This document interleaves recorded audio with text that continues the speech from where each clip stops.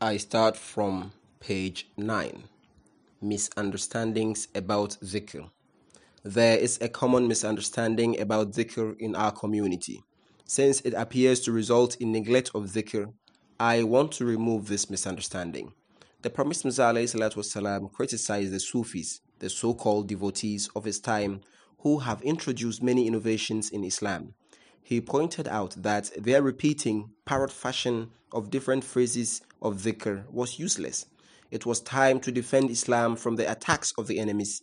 The Promised Messiah ﷺ criticized them, and this they indeed deserved, but some Ahmadis have misunderstood him. The conclusion that sitting at a place in remembrance of Allah has no merit is absolutely wrong. All forms of dhikr are meant to praise Allah and to glorify His name. The Promised Messiah ﷺ criticized those who verbalized the glory of God in the privacy of their homes, but did not challenge the enemies heaping affront upon His holy name. He admonished them because they were indolent. They were not performing their duty of calling people towards goodness and forbidding them from evil. Their actions amounted to hypocrisy. If they were sincere in their glorification of God, why did they not counter the attacks of the enemies? Why did they not glorify Allah on the public platform as they did in the quiet corners of their homes?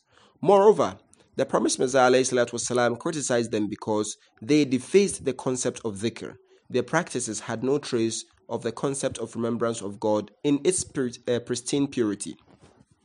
Misguided forms of dhikr. Several misguided forms of dhikr are found among the Sufis. They utter a cry from their hearts and take it to their heads and shout so loudly that nobody in the vicinity can sleep or concentrate on worship. This is called penetrating the heart, as if La ilaha illallah would enter their hearts only if it was hammered in. Although they say that they are gathering for dhikr, they only delude themselves with empty sounds of Allah, Allah. There are many practices. Some simply have a good timing with songs, choruses, and dancing by call girls. They call it a meeting of dhikr because the sound of Allah is frequently made. Some penetrate their hearts. Some utter a cry from their soul. Some raise dhikr from their hearts and it returns after performing a prostration at Arsh, that is the throne of Allah. Some utter cries of Allah from every particle of their body. Some dance to the sound of the verses of the Holy Quran, with others hopping around and reciting poetry. They feign intoxication and unconsciousness. Someone then jumps into the middle of the gathering with shrill shrieks of Allah, Allah. In short, many eccentric and occult practices have been introduced into the concept of dhikr. None of them has anything to do with the true teachings of Islam. We condemn these innovations, but we cannot forsake dhikr because of them. The Holy Prophet ﷺ has said, every innovation takes one away from the right path and all of them lead to fire. That is why such dhikr does not lead these people closer to Allah. Instead, it moves them away from Him. Ever since this type of dhikr has been introduced, Muslims have drifted away from Allah. This is not surprising. Practices contrary to the directions of Allah and His Apostle were bound to weaken spiritually. All innovations introduced into dhikr have an element of pleasure, but the pleasure is artificial. The man who succumbs to it at the cost of real pleasure is ruined. He is like someone who suffers from stomachache and, rather than seeking proper treatment, goes to sleep with a dose of opium.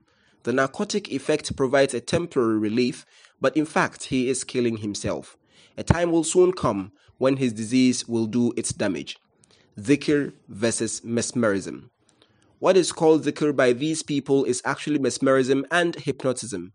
It has nothing to do with spirituality. Rather, it is related to concentration of thoughts.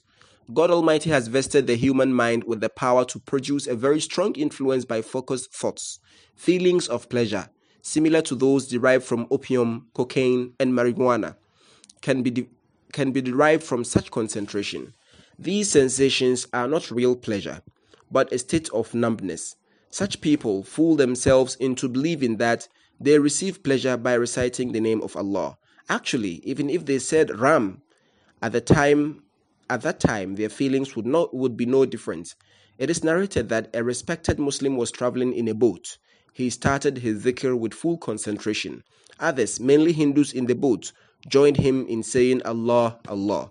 However, a Hindu ascetic was not influenced. The Muslim focused his thoughts upon the ascetic, who, in turn, started focusing upon the Muslim with greater force. Instead of influencing the ascetic, the Muslim was influenced himself. Quite involuntarily, he started saying Ram, Ram. The Muslim was astonished and realized that performing dhikr in this manner was futile. He repented and stopped his practice.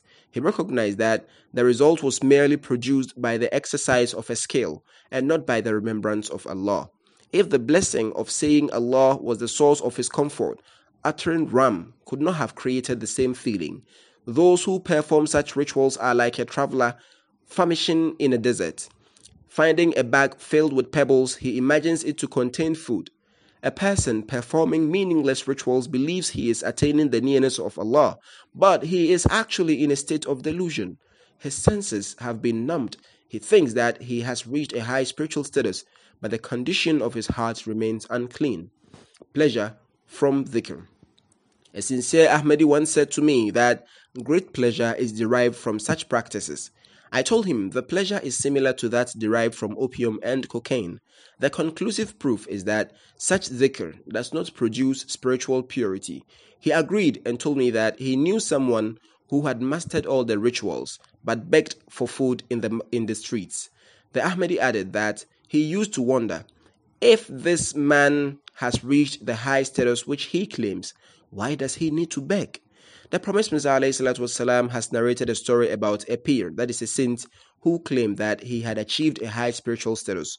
Once, while visiting a follower during a famine, the peer demanded, "Bring my homage." The follower, who could find nothing to offer, begged to be excused, but the peer kept on insisting. In the end, the follower was forced to sell some of his household effects to satisfy the peer's demands. In short, many weaknesses and impurities of heart are found in people who make pompous claims about the misguided forms of dhikr. Difference between dhikr and mere influence of thoughts. God Almighty has vested human voice and thought with a special power. If a person keeps thinking that something has happened, his mind will be inclined to believe accordingly. Similarly, if someone starts imagining that his heart is emitting the sound of Allah, he begins to perceive that sound. The question arises, if the heart really produces that sound, why is it not purified? There is an important difference between those who truly love God and those who play tricks. The difference is simple, but failure to recognize it makes a man careless about his reformation. He may believe that he has reached Allah, whereas actually he has not. Like a man who has arrived at a wrong destination but believes that he has arrived at his goal, he will sit there and suffer the loss. Those who indulge in misguided practices imagine that they have reached their true objective, but actually they are miles away from it. Like an addict of opium, they are in a state of frenzied intoxication and senselessness. The Promised Messiah ﷺ urged his followers to stay away from the wrong forms of dhikr. He criticized those who practice them. How can these practices be called remembrance of Allah in a true sense, when even the Hindus and Christians can practice them? Reciting dhikr aloud. What about reciting dhikr aloud or listening to songs and music? As I mentioned earlier, the human nervous system has been granted the power to influence as well as to be influenced. The ears provide one of the paths to the nervous system. They respond to pleasing sounds. This applies not only to human beings, but also to other creatures. Play a flute to a snake and it starts dancing. Can you say that it is under spiritual influence? Not at all. Similarly, if someone starts dancing to the tune of a song, it cannot be said that he has accepted a spiritual influence, only that his feelings have been influenced. Anyone who believes that singing has a spiritual effect is mistaken. Just as snake dances to the tune of a flute, the Sufis of today respond to songs and music. Moreover, it is an innovation in the faith of Islam to perform dhikr loudly. Once, the Holy Prophet ﷺ was traveling with his companions. He heard them say, Allahu Akbar loudly. Hadrat Abu Musa radiallahu anhu narrates that the Holy Prophet ﷺ advised them, "Have mercy on yourselves. Why do you not speak softly? The one whom you are calling is not deaf or absent. He is with you and hears you well." The Sufis of today go against the directions of the Holy Prophet ﷺ. When they hold meetings of dhikr, the whole vicinity is filled with noise. They deem it an act of goodness, whereas in fact they are going against the Sharia, that is Islamic law. Their practice, dancing, shouting, falling, and moving their heads around do not accord with the teachings of Islam. Poetry as dhikr. It is said that the Holy Prophet ﷺ listened to poetry, but nobody can prove that he heard poetry as remembrance of Allah. Sometimes Hazrat Anhu came to him saying, "O Prophet of Allah, an opponent has composed couplets against you, and I have prepared this reply." Similarly, once a person against whom he had issued a death sentence presented himself and, after receiving permission, recited a few couplets begging forgiveness. The Holy Prophet ﷺ spread his mantle over him to indicate forgiveness. Later, the man said, "I was not afraid of death, but I had recognized the truth of Islam and did not want to die as a disbeliever."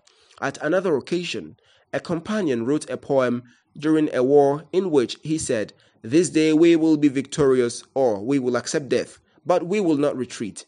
None of this shows that remembrance of Allah takes the form of rapturous songs or recital of poetry. Nor does it prove that the companion danced or got intoxicated. All these practices are innovations. The behavior which is incited by these poems is vulgar and un-Islamic. Islam does not condone it at all. I stop at page 14.